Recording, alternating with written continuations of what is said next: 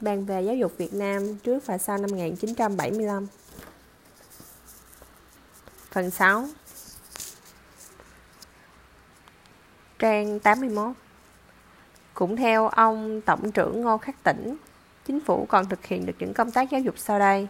Về kế hoạch cưỡng bách giáo dục bậc tiểu học và trung học, về tiểu học đã được Bộ Giáo dục phát động từ năm 1970 và sẽ cố gắng hoàn thành vào năm 1975. Việc cưỡng bách giáo dục bậc trung học có thể sẽ được áp dụng vào năm 1980. Đã có đến 97,87% các em học sinh trong hạn tuổi được thu nhận ở vào lớp 1 bậc tiểu học trong năm nay, năm 1971. Về việc thành lập các trường tiểu học cộng đồng, hiện nay tất cả các trường tiểu học do Bộ Giáo dục quản trị đều áp dụng phương thức cộng đồng trong việc giảng dạy học sinh. Chương trình này nhằm hướng dẫn học sinh đi sát với địa phương về phương diện kinh tế, văn hóa và xã hội. Sau khi học sinh học chương trình tiểu học cộng đồng, nếu không đủ phương diện học tiết, vẫn có thể áp dụng những kiến thức căn bản thực tiễn trong cộng đồng chúng đang sống. Về việc thành lập các trường trung học tổng hợp, hiện nay năm 1971, trên toàn quốc đã có 12 trường trung học công lập áp dụng mô thức tổng hợp. Bộ Giáo dục đang nghiên cứu các cải biến dần các trung học phổ thông công lập thành các trường trung học tổng hợp nhằm đáp ứng năng khiếu cá biệt của học sinh và nhu cầu thiết thực của xã hội. Về trung học kỹ thuật và nông lâm xúc, Bộ Giáo dục đang xúc tiến thành lập mỗi tỉnh lỵ một trường trung học kỹ thuật, một trường trung học nông lâm xúc hoặc ngư nghiệp. Về đại học cộng đồng, Bộ Giáo dục đang xúc tiến thành lập Đại học Cộng đồng Tiền Giang đặt tại Mỹ Tho và Đại học Cộng đồng Duyên Hải đặt tại Nha Trang. Đây là một mô thức mới về đại học được áp dụng tích cực tại các nước tiên tiến. Đại học ngày nay không thể tách rời xã hội mà phải đi sát với cộng đồng để phụng sự cộng đồng, phù hợp với triết lý đại chúng và thực dụng. Những thành quả vừa kể về giáo dục trong 10 năm qua chắc hẳn là những bằng chứng cụ thể nói lên cố gắng không ngừng của chính phủ nhằm đáp ứng tinh thần cầu tiến dân tộc để theo kịp trào lưu tiến hóa của nhân loại. Đến năm 1973, năm 1974, Việt Nam Cộng Hòa có 20% dân số là học sinh và sinh viên đang đi học trong các cơ sở giáo dục. Con số này bao gồm 3.101.560 học sinh tiểu học, 1.091.779 học sinh trung học cơ sở và 101.454 sinh viên đại học. Số người biết đọc, biết viết ước tính khoảng 70% dân số. Đến năm 1975, tổng số sinh viên trong các viện đại học ở miền Nam là khoảng 150.000 người. Không tính các sinh viên theo học các viện quốc gia hành chính và các trường đại học cộng đồng.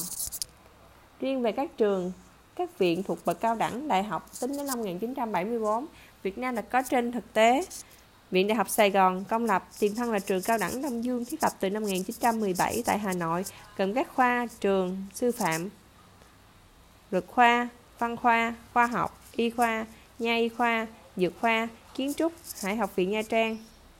Viện Đại học Quốc gia Thủ Đức thành lập năm 1963, gồm Học viện Quốc gia Kỹ thuật, trường kỹ thuật và khoa học căn bản, trường cao đẳng công chánh, trường cao đẳng công nghệ, trường cao đẳng điện học, trường cao đẳng hóa học, trường cao đẳng hàng hải, Học viện Quốc gia Nông nghiệp, Trung tâm cao đẳng sư phạm kỹ thuật.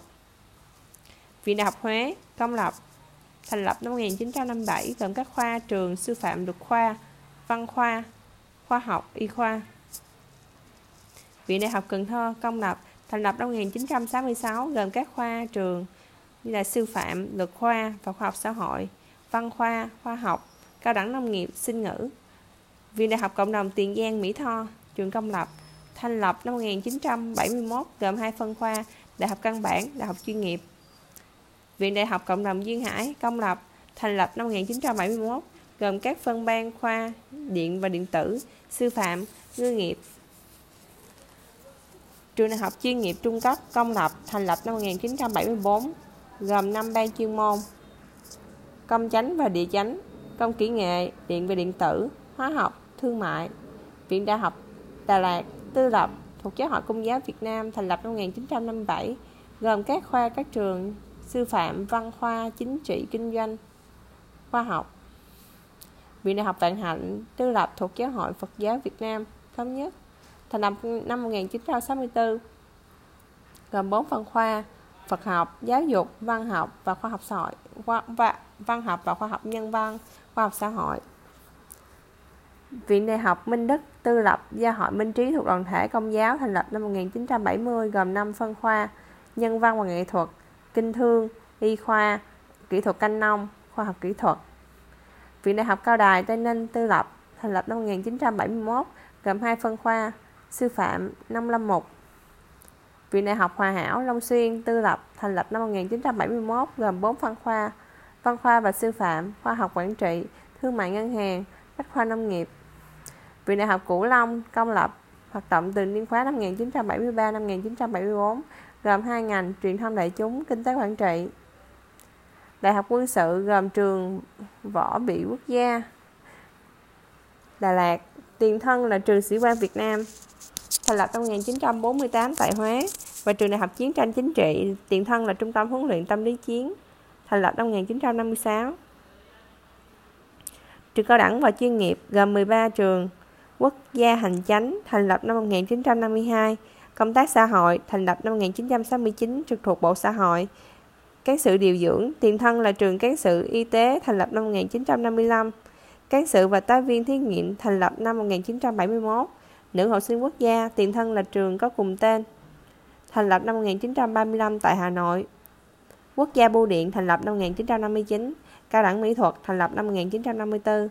Quốc gia âm nhạc và kịch nghệ, thành lập năm 1958. Trung tâm huấn luyện chuyên môn ngân hàng, thành lập năm 1966. Trung tâm sinh ngữ, thành lập năm 1972. Nữ học viện Bách khoa Regina Pacis do dòng nữ tử bác ái Vincent thành lập năm 1962, quản trị các chương trình giáo dục như giáo dục ấu nhi hay vườn trẻ, trung học phổ thông, trung học kỹ thuật.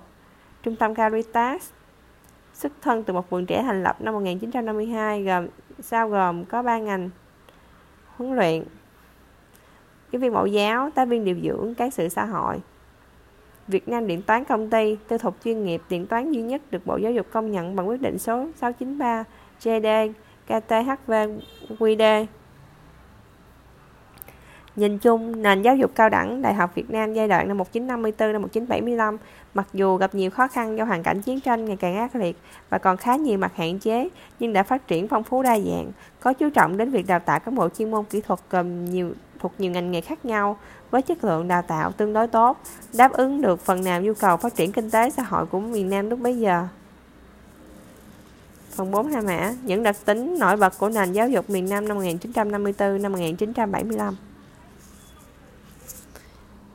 Việt Nam Cộng hòa chết yểu chỉ tồn tại trong vòng 20 năm 1955 năm 1975, nên lý thuyết dự tính kế hoạch giáo dục cao siêu thì nhiều, nhưng sự thể hiện trên thực tế là chưa được trọn vẹn. Vẫn còn bị nhiều bậc thức giả đương thời chỉ trích nặng nề, như chúng ta đã thấy ở phần mô tả thực trạng khuyết điểm. Có những kế hoạch được soạn thảo nhưng còn nằm trên giấy, chưa có thời gian, điều kiện thực hiện, hoặc chỉ được thực hiện một phần nhỏ. Và kế hoạch đôi khi chỉ phản ánh sáng kiến của một số cá nhân hay tập thể. Giai đoạn đầu vẫn còn lúng túng, chưa có một chính sách giáo dục rõ rệt và nhất quán từ trên xuống. Sự phát triển có lúc còn thiếu định hướng, lộn xộn và chắp vá. Nguyên nhân khách quan chủ yếu do chiến tranh và tình trạng bất ổn chính trị kéo dài gây ra. Tuy nhiên, phải thành thật nhận rằng, trong giai đoạn đầu của nền đệ nhất Cộng hòa, khi chiến tranh chưa tới hồi khốc liệt và chính trị tương đối ổn định, khoảng những năm 1955, 1960, miền Nam Việt Nam đã bước đầu xây dựng được một số nền tảng cùng nền nếp tương đối vững chắc cho một nền giáo dục vừa hướng tới hiện đại, vừa có bản sắc riêng, tạo cơ sở cho những bước phát triển thêm về sau. Trong khoảng thời gian này, nhờ sự khích lệ của chính quyền, mặc dù điều kiện vật chất vẫn còn nhiều hạn chế, miền Nam đã có được một bầu không khí học tập vô nô nức phấn khởi. Cả học sinh và giáo chức đều hăng hái tin tưởng chăm lo việc học tập, giảng dạy hướng về tương lai và với tinh thần tôn sư trọng đạo sẵn có. Địa vị và đời sống và cả về vật chấtและtinh thần của giáo chức từ tiểu học đến đại học đều tương đối khả quan. Mức lương của giáo viên tiểu học mới ra trường là 250, giáo học bổ túc hạng 5 là 320 đồng, giáo sư trung học đệ nhất cấp hạng 4 là 400 đồng, giáo sư trung học đệ nhị cấp hạng 5 là 430 đồng, hạng 4 là 470 đồng. Với mức lương căn bản này, cộng thêm phụ cấp sư phạm, nhà giáo các thành phố thời đệ nhất Cộng hòa có cuộc sống khá thoải mái, có thể thuê được người giúp việc trong nhà. Tình hình tốt đẹp này có thể nói chỉ bắt đầu sa sút với đời sống vật chất tăng dần từ khi chiến tranh leo thang ác liệt đi cùng những cuộc xào xáo chính trị nội bộ diễn ra liên tục từ sau cuộc đảo chánh năm 1963. Tuy vậy, một cách chung, giới nhà giáo miền Nam căn bản vẫn giữ được lòng tự trọng và cung cách mô phạm, từ cách ăn mặc cho đến nói năng, giao tiếp với mọi người trong xã hội. Từ năm 1954, nền giáo dục Việt Nam Cộng Hòa phát triển nhanh về số lượng, chú trọng chuyên môn khoa học nhưng vẫn không buông lỏng việc giáo dục đạo đức, luân lý cho học sinh và các môn đức dục và công dân giáo dục dành cho cấp 1 và cấp 2 với số giờ học tích hợp từ 2 đến 2 giờ 30 phút mỗi tuần. Nhờ vậy, học sinh miền Nam trước năm 1975 nói chung sinh hoạt khá có nề nếp, cho tới khi lớn lên vẫn biết trọng kỷ luật và lễ phép với mọi người trên trước. Ăn nói, sổ sàng, chửi thề là những hiện tượng rất hiếm xảy ra ở lứa tuổi học trò được đi học, nhưng nếu có xảy ra sẽ bị xã hội coi như một hiện tượng lạc lõng và phê bình rất nặng. Sinh ngữ là một môn quan trọng, được tính hệ số cao gần bằng môn văn. Học sinh bắt đầu được học sinh ngữ tùy chọn kể từ lớp đệ thất, lớp 6 lên đến lớp đệ tam, lớp 10 lại được học thêm sinh ngữ thứ hai. Hai môn sinh ngữ thông dụng nhất thời đó là Pháp và Anh. Cũng có Hoa ngữ, Đức ngữ nhưng ít người học. Học sinh thi đậu tú tài 2 sử dụng tương đối thành thạo hai ngoại ngữ đã học nên ít gặp khó khăn khi lên đại học hoặc đi du học nước ngoài. Điều 26 Hiến pháp Việt Nam Cộng Hòa năm 1956 quy định quốc gia cố gắng cho mọi người dân một nền giáo dục cơ bản có tính cách cưỡng bách và miễn phí. Mọi người dân có quyền theo đuổi học vấn, những người có khả năng mà không có phương tiện riêng sẽ được nâng đỡ để theo đuổi học vấn. Quốc gia thừa nhận phụ huynh có quyền chọn trường cho con em. Các đoàn thể và tư nhân có quyền mở trường theo điều kiện luật định. Quốc gia có thể công nhận các trường tư thục, đại học và cao đẳng chuyên nghiệp hội đủ điều kiện luật định. Văn bằng cho những trường ấy cấp phép có thể được quốc gia thừa nhận. Điều 10 và 11 Hiến pháp Việt Nam Cộng Hòa năm 1967 tái xác nhận những điều quy định như trên của Hiến pháp cũ năm 1956, nhưng diễn đạt lại và mở rộng, có thêm một số nội dung mới. Quốc gia công nhận quyền tự do giáo dục, nền giáo dục cơ bản có tính cách cưỡng bách và miễn phí, nền giáo dục đại học được tự trị. Quốc gia khuyến khích và nâng đỡ các công dân trong việc nghiên cứu và sáng tác về khoa học, văn học và nghệ thuật. Văn hóa giáo dục phải được đặt vào hàng quốc sách trên căn bản dân tộc, khoa học và nhân bản. Một ngân sách thích đáng phải được dành cho việc phát triển văn hóa giáo dục. Về giáo dục miễn phí, Việt Nam Cộng Hòa đã thực hiện khá tốt trong khu vực công lập. Mọi người đi học từ lớp đầu bậc tiểu học, lớp 5 sau gọi lớp 1, cho đến khi tốt nghiệp đại học hầu như không tốn một đồng học phí nào, trừ các khoản lệ phí đóng góp. Thực tế cũng có không ít người vì nhà quá nghèo không học cao lên được, nhưng đó là vì hoàn cảnh phải nghỉ học giúp đỡ cha mẹ, hoặc vì các khoản chi phí khác như tiền mua sách vở, tài liệu tham khảo, tiền quần áo, cơm gạo, chỗ trọ, chứ không phải bởi vì học phí. Nền giáo dục miền Nam vận hành trên cơ sở chế độ dân chủ tự do. Do hiến pháp công nhận, các viện đại học cả công lẫn tư được quyền hoạt động độc lập và tự chủ, gọi là tự trị đại học, tương đương với khái niệm tự chủ đại học bây giờ. Đặc biệt về học vụ không có sự can thiệp từ bên ngoài, không có bộ nào chủ quản, kể cả Bộ Quốc gia Giáo dục. Hội đồng khoa đứng đầu là khoa trưởng của mỗi trường đại học, bao gồm những giáo sư, học giả uyên bác có nhiệm vụ soạn thảo chiến lược và chương trình đào tạo của trường mình. Nhà trường hoạt động theo cơ chế tập thể lãnh đạo, hội đồng khoa và cá nhân phụ trách, khoa trưởng, viện trưởng chịu trách nhiệm lãnh đạo chung toàn viện về học vụ, hành chánh, tài chánh, ngoại giao và kỷ luật, cũng như về đường hướng kế hoạch phát triển tổng quát. Trong khuôn khổ tự trị đại học, sinh viên được sống trong môi trường học tập và sinh hoạt khác hẳn so với thời trung học. Ở hầu hết các trường phân khoa đại học, sinh viên không bị ràng buộc vào khuôn khổ, không bị điểm danh, nghĩa là không bắt buộc phải dự lớp nghe giảng, mà chỉ cần sự tự giác với kết quả học tập được đánh giá qua các kỳ thi theo quy định. Sinh viên được xem là trí thức trẻ, nên với truyền thống dân chủ học đường, nhà trường tạo mọi điều kiện cho họ được tự do hoạt động trong khuôn khổ nội quy của trường và không can thiệp vào việc cá nhân. Bên trong nhà trường đại học, sinh viên được quyền tự do nói lên tiếng nói của mình về mọi vấn đề của đất nước và của xã hội đương thời, miễn là không trái quy định của pháp luật, của luật pháp. Với tinh thần tự trị đại học, ít nhất về phương diện học vụ, các trường đại học đều được tự do thiết lập chương trình giảng dạy và học tập nghiên cứu riêng, không bị lệ thuộc bởi bất kỳ một kiểu ban tuyên giáo nào. Điều này có nghĩa là ở các môn khoa học xã hội, văn chương, sử học, triết học, giáo sư được quyền tự biên soạn giáo trình tùy theo lĩnh vực tâm đắc của mình. Muốn dạy gì thì dạy, nhưng phải được sự chấp thuận của khoa trưởng và đương nhiên do sự đối đầu giữa hai hệ thống ý thức hệ Nam Bắc lúc bấy giờ. Không lợi dụng giảng đường để tuyên truyền trực tiếp cho Cộng sản. Nhờ vậy, ngành đại học phát triển khá tự do, tạo điều kiện cho mọi giáo sư, sinh viên được quyền nghiên cứu, sáng tạo, phát biểu tư tưởng và thậm chí lập thuyết. Sinh viên nào làm bài thi trái ý thầy trong các bộ sách giáo trình có khi còn được điểm cao hơn. Về ý nghĩa, tác dụng tốt đẹp của chế độ tự trị đại học theo giáo sư Nguyễn Khắc Hoạch, Đại học Văn Khoa, vì đại học là trung tâm nghiên cứu, phổ biến kiến thức về mọi lĩnh vực để phục vụ xã hội, nên muốn chu toàn sứ mệnh, đại học phải được tự trị thật sự về cả ba phương diện học chính, hành chính và tài chính. Với nền tự trị cần thiết đó, đại học mới không bị uy hiếp và khả dĩ đem tới những đổi thay và biến cải xã hội có tính chất tiến bộ và nhân bản. Cụ thể hơn, theo Cố Hòa Thượng Viện trưởng Đại học Vạn Hạnh Thích Minh Châu, vấn đề tự trị đại học là một vấn đề ý thức trách nhiệm hơn là một vấn đề về quyền lợi để đòi hỏi. Các nhà lãnh đạo đại học chỉ có thể làm tròn phận sự của mình nếu có được tự trị đại học, chứ không phải đòi hỏi quyền tự trị đại học để muốn làm gì thì làm, nhiều khi làm hại cả đại học nữa. Về học vụ, không phải giáo sư hoàn toàn có quyền định đoạt mà phải có sự bàn cãi, chấp thuận của vị khoa trưởng hay cơ quan đại học liên hệ. Và các sự bàn cãi lẽ nhiên phải dựa trên nhu cầu quốc gia xã hội. Vấn đề học phí, vận động lạc quyên là vấn đề nội bộ của mỗi đại học, còn cho phép hay không tùy thuộc vào các quốc gia, các cơ quan liên hệ với đại học. Trong điều kiện giáo dục đại học tự do và tự trị, nhiều viện đại học tư thục thuộc các tôn giáo cũng được trăm hoa đua nở.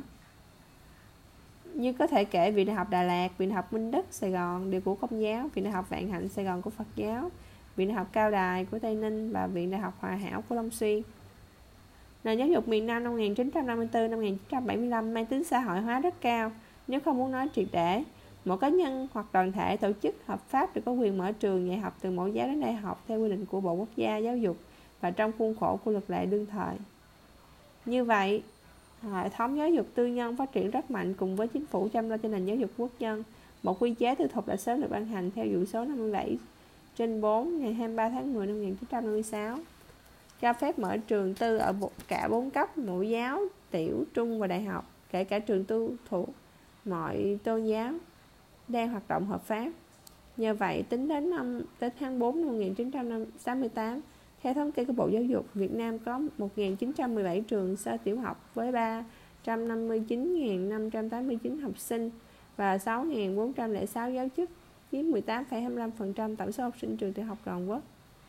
Có 428 trường trung học tư thục với 308.149 học sinh và 8.296 giáo chức, chiếm 65,43% tổng số học sinh trung học toàn quốc. Đến niên học 1970-1971, trường tư thục đảm nhiệm 17,7% học sinh tiểu học và 77,6% học sinh trung học. Sau đầu năm 1975 đã có khoảng 1,2 triệu học sinh học ở hơn 1.000 trường tư thục có tiểu học và trung học.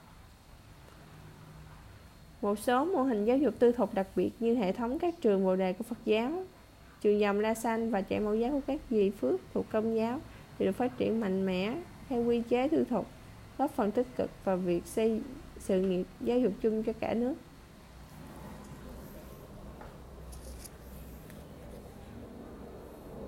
Nhờ tham khảo rộng rãi kinh nghiệm của thế giới, nền giáo dục miền Nam còn có tính chất đa dạng về loại hình và đã bước đầu thiết lập được một số mô hình giáo dục đặc biệt thích nghi với hoàn cảnh của từng địa phương và đất nước. Đáng chú ý có tiểu học cộng đồng bắt đầu sớm vào năm 1954 theo Nghị định số 2463 GDVN ngày 25 tháng 11 năm 1969, cộng đồng hóa tất cả các trường tiểu học. Đại học Cộng đồng, Viện Đại học Cộng đồng Tiền Giang Mỹ Tho và Viện Đại học Cộng đồng Duyên Hải cùng được thành lập năm 1971. Trung học tổng hợp tính đến cuối năm 1971, trên toàn quốc đã có 12 trường trung học công lập áp dụng thí điểm mô thức tổng hợp trung học kỹ thuật kết hợp dạy nghề với giáo dục phổ thông, như Trung học kỹ thuật Cao Thắng, Trung học nông lâm Xuất Bảo Lộc. Địa phương hóa giáo dục, dự án thành lập 14 khu học chánh trên cả nước do sắc lệnh số 12 SLCD ngày 26 tháng 1 năm 1970 của Thủ tướng Chính phủ. Về hình thức tổ chức, các loại lớp học cũng rất đa dạng để mở rộng cửa và tạo điều kiện cho tất cả những ai học được đều được học. Không giới hạn tuổi tác, công chức bận việc hoặc người bận kế bên xin nhai không đến trường ban ngày được vẫn có thể ghi danh các học lớp bán công hoặc tư thục vào ban đêm. Bất kỳ ai cũng có thể có chí cũng có thể học lên cao bằng con đường tại chức, hàm thụ hoặc tự học, chỉ cần đem theo đúng chương trình học thống nhất của Bộ Quốc gia Giáo dục ban hành là có thể đi thi với tư cách là thí sinh tự do. Học sinh nghèo, học giỏi hoặc thuộc gia đình công chức đông con thì được chính phủ hỗ trợ học bổng.